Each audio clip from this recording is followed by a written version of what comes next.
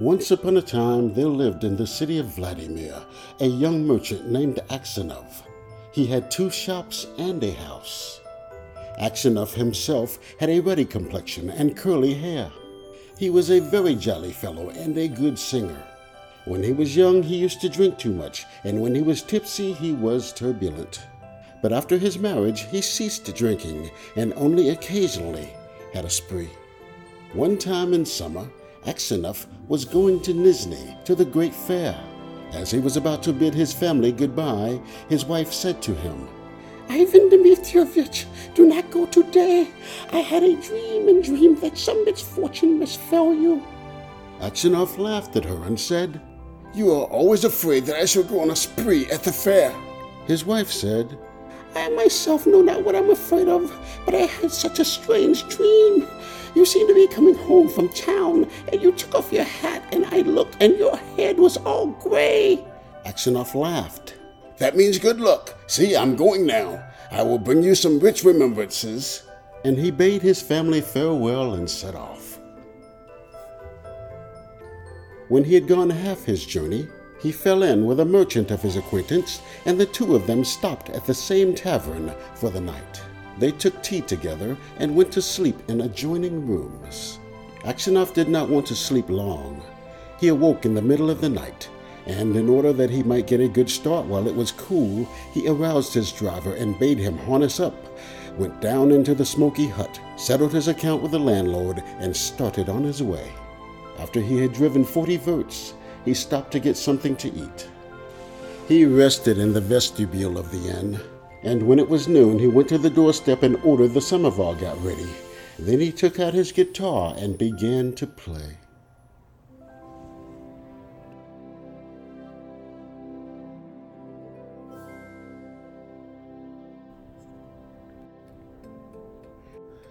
Suddenly, a troika with a bell dashed up to the inn, and from the equipage leaped an official and 2 soldiers. He came directly up to Aksionov and asked, "Who are you? Where are you from?"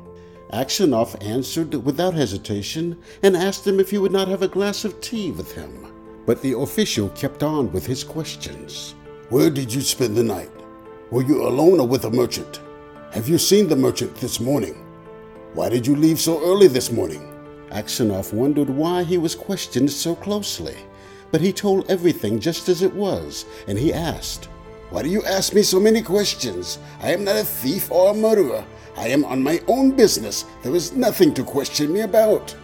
Then the official called up the soldiers and said, "I am the police inspector, and I have made these inquiries of you because the merchant with whom you spent last night has been stabbed. Show me your things, and you men, search him." They went into the tavern, brought in the trunk and bag, and began to open and search them. Suddenly the inspector pulled out from the bag a knife and demanded, "Whose knife is this?" Aksionov looked and saw a knife covered with blood, and he was frightened. "And whose blood is that on the knife?" Aksionov tried to answer, but he could not articulate his words. I don't know. That knife, it is not mine." Then the inspector said, "This morning the merchant was found stabbed to death in his bed. No one except you could have done it.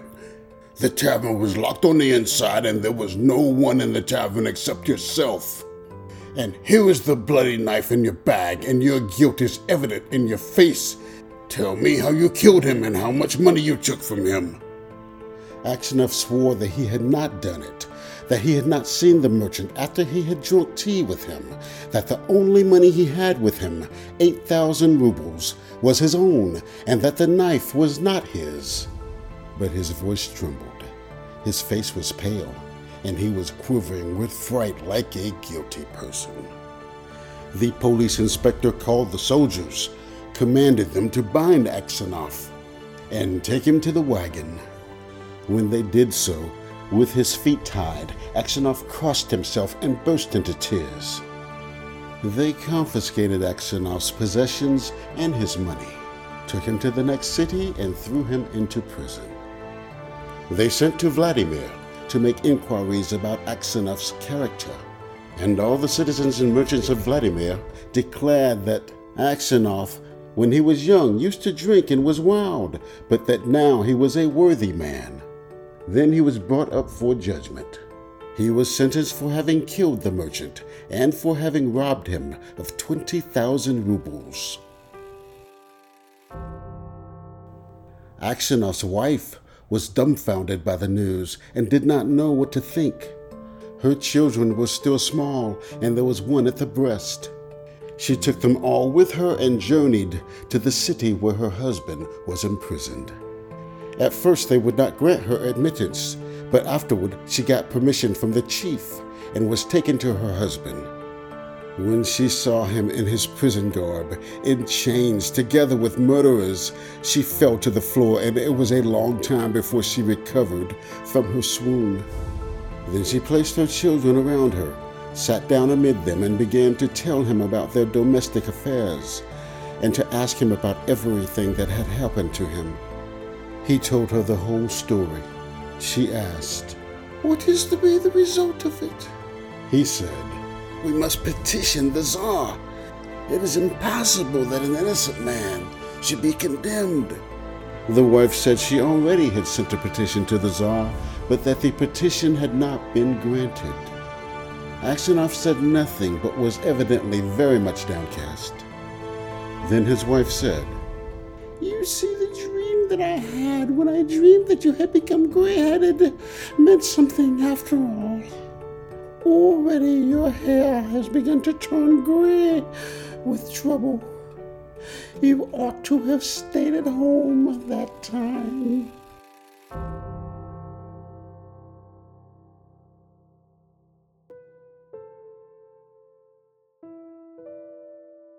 and she began to tear her hair and said, "Vanya, my dearest husband, tell your wife the truth. Did you commit that crime or not?" Aksionov said, "So you too have no faith in me?" And he wrung his hands and wept. Then a soldier came and said that it was time for the wife and children to go, and Aksionov for the last time bade farewell to his family. When his wife was gone, Aksionov began to think over all that they had said. When he remembered that his wife had also distrusted him and had asked him if he had murdered the merchant, he said to himself, "It is evident that no one but God can know the truth of the matter, and He is the only one to ask for mercy, and He is the only one from whom to expect it." And from that time, Aksionov ceased to send in petitions, ceased to hope, and only prayed to God. Aksionov was sentenced to be knouted and then to exile with hard labor. And so it was done. He was flogged with a knout, and then, when the wounds were healed, he was sent with the other exiles to Siberia. Aksionov lived 26 years in the mines. The hair on his head had become white as snow, and his beard had grown long, thin, and gray. All his gaiety had vanished. He was bent. His gait was slow. He spoke little. He never laughed. And he spent much of his time in prayer. Aksionov had learned while in prison to make boots, and with the money he earned, he bought the Book of Martyrs, and used to read it when it was light enough in prison. And on holidays he would go to the prison church, read the Gospels, and sing in the choir, for his voice was still strong and good. The authorities liked Aksionov for his submissiveness, and his prison associates respected him and called him grandfather and the man of God.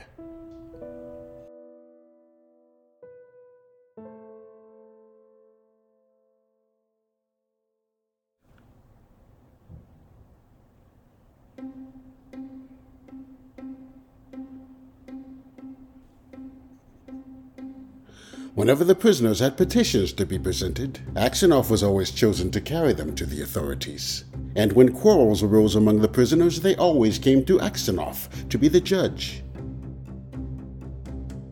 Aksionov never received any letters from home, so he did not know whether his wife and children were alive. One time some new convicts came to the prison. In the evening, all of the old convicts gathered around the newcomers and began to ply them with questions as to the cities or villages from which this one or that one had come, and what their crimes were. At this time, Aksionov was sitting on his bunk near the strangers, and with bowed head was listening to what was said. One of the new convicts was a tall, healthy-looking old man of 60 years with a close-cropped gray beard. He was telling why he had been arrested. "And so, my brothers, I was sent here for nothing. I unharnessed a horse from a postboy's sledge, and they caught me in it, and insisted that I was stealing it. But, says I only wanted to go a little faster, so I whipped up the horse. And besides, the driver is a friend of mine. 'It's all right,' says I. 'No,' say they, 'you were stealing it. I have done things long ago which would have sent me here. But I was not found out, and now they have sent me here without any justice in it. But what is the use in grumbling? I have been to Siberia before.'" "Where did you come from?" asked one of the convicts. "Well, we came from the city of Vladimir. We are citizens of that place. My name is Makar. My father's name is Simeon." Aksionov raised his head and asked, "Tell me, Simonich, have you ever heard of the Aksionovs? Merchants in Vladimir City. Are they alive?" "Indeed, I have heard of them. They are rich merchants, though their father is in Siberia. It seems he was just like any of the rest of us sinners.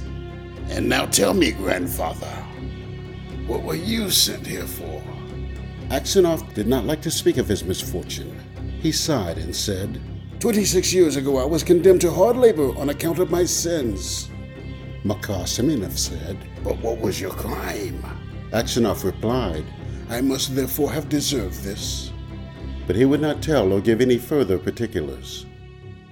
The other convicts, however, related why Aksionov had been sent to Siberia.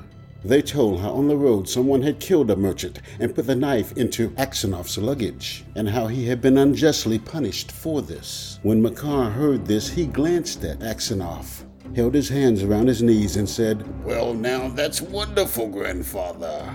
They began to ask him what he thought was wonderful and where he had seen Aksionov. But Makar did not answer. He only repeated, "A miracle! How wonderful that we should meet again." And when he said these words, it came over Aksionov that perhaps this man might know who it was that had killed the merchant. And he said, "Did you ever hear of that crime, Simonich? Or did you ever see me before?" "Of course I heard of it. The country was full of it. But it happened a long time ago, and I have forgotten what I heard," said Makar. "Perhaps you heard who killed the merchant?" asked Aksionov. Makar laughed and said, "Why, of course. The man who had the knife in his bag killed him. If anyone put the knife in your things and was not caught doing it, that would have been impossible. For how could they have put the knife in your bag? Was it not standing close by your head? And you would have heard it, wouldn't you?" As soon as Aksionov heard these words, he felt convinced that this was the very man who had killed the merchant.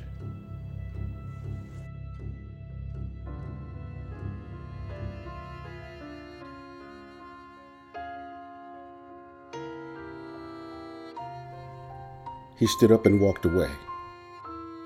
All that night he was unable to sleep. Deep melancholy came upon him, and he began to call back the past in his imagination. He imagined his wife as she had been when for the last time she had come to see him in prison. She seemed to stand before him exactly as though she were alive, and he saw her face and her eyes, and he seemed to hear her words and her laugh. Then his imagination brought up his children before him, one a little boy in a little fur coat, and the other on his mother's breast. And he imagined himself as he was at that time, young and happy. He remembered how he had sat on the steps of the tavern when they arrested him, and how his soul was full of joy as he played his guitar. And he remembered the place of execution where they had knouted him, and the knoutsmen, and the people standing around, and the chains, and the convicts, and all his 26 years of prison life. And he remembered his old age. And such melancholy came upon Aksionov that he was tempted to put an end to himself. "And all on the account of this criminal," said Aksionov to himself. And then he began to feel such anger towards Makar Semyonov that he almost fell upon him and was crazy with desire for vengeance. He repeated prayers all night but could not recover his calm. When day came, he walked by Makar and did not look at him. Thus passed 2 weeks. Aksionov was not able to sleep, and such melancholy had come over him that he did not know what to do.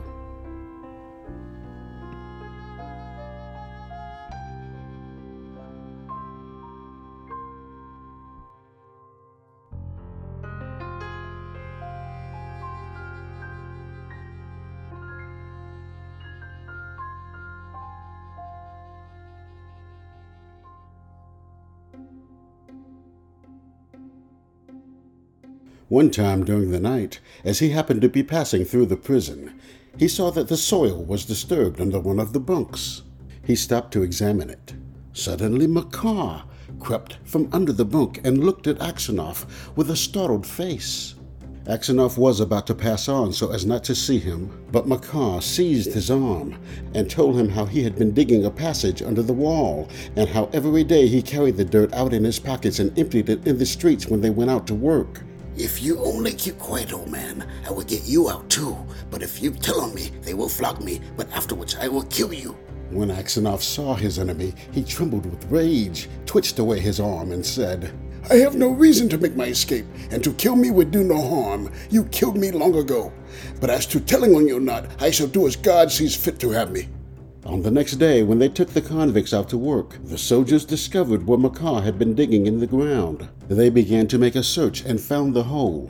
The chief came into the prison and asked everyone, Who was digging that hole? All denied it. Those who knew did not name Makar because they were aware that he would be flogged half to death for such an attempt. Then the chief came to Aksionov. He knew that Aksionov was a truthful man, and he said, Old man, you are truthful. Tell me before God who did this. Makar was standing near in great excitement and did not dare to look at Aksionov. Aksionov's hands and lips trembled, and it was some time before he could speak a word. He said to himself, If I shield him, but why should I forgive him when he has been my ruin? Let him suffer for my sufferings, but shall I tell on him? They will surely flog him. But what difference does it make what I think of him? Will it be any easier for me? Once more the chief demanded, Well, old man, tell the truth. Who dug the hole? Aksionov glanced at Makar and then said, I cannot tell, Your Honor. God does not bid me tell. Do with me as you please. I am in your power. In spite of all the chief's efforts, Aksionov would say nothing more, and so they failed to find out who dug the hole. On the next night, as Aksionov was lying on his bunk and almost asleep, he heard someone come along and sit down at his feet. He peered through the darkness and saw that it was Makar. Aksionov asked, What do you wish of me? What are you doing here? Makar remained silent. Aksionov arose and said, What do you want? Go away, or else I will call the guard. Makar went up close to Aksionov and said in a whisper, Ivan Dmitrich, forgive me. Aksionov said, What have I to forgive you? It was I who killed the merchant and put the knife in your bag. And I was going to kill you too, but there was a noise in the yard. I thrust the knife in your bag and slipped out the window. Aksionov did not know what to say. Makar got down from the bunk, knelt on the ground, and said, Ivan Dmitrich, forgive me. Forgive me for Christ's sake. I will confess that I killed the merchant. They will pardon you. You will be able to go home. Aksionov said, It is easy for you to say that, but how can I endure it? Where should I go now? My wife is probably dead. My children have forgotten me. I have nowhere to go. Makar did not rise. He beat his head on the ground and said, Ivan Dmitrich, forgive me. When they flogged me with the knout, it was easier to bear than it is now to look at you. And you had pity on me after all this. You did not tell on me. Forgive me, for Christ's sake, forgive me, though I am a cursed villain. And the man began to sob. When Aksionov heard Makar Semenov sobbing, he himself burst into tears and said, God will forgive you. Maybe I'm 100 times worse than you are. And suddenly he felt a wonderful peace in his soul, and he ceased to mourn for his home and had no desire to leave the prison, but only thought of his last hour. Makar would not listen to Aksionov and confessed his crime. When they came to let Aksionov go home, he was dead.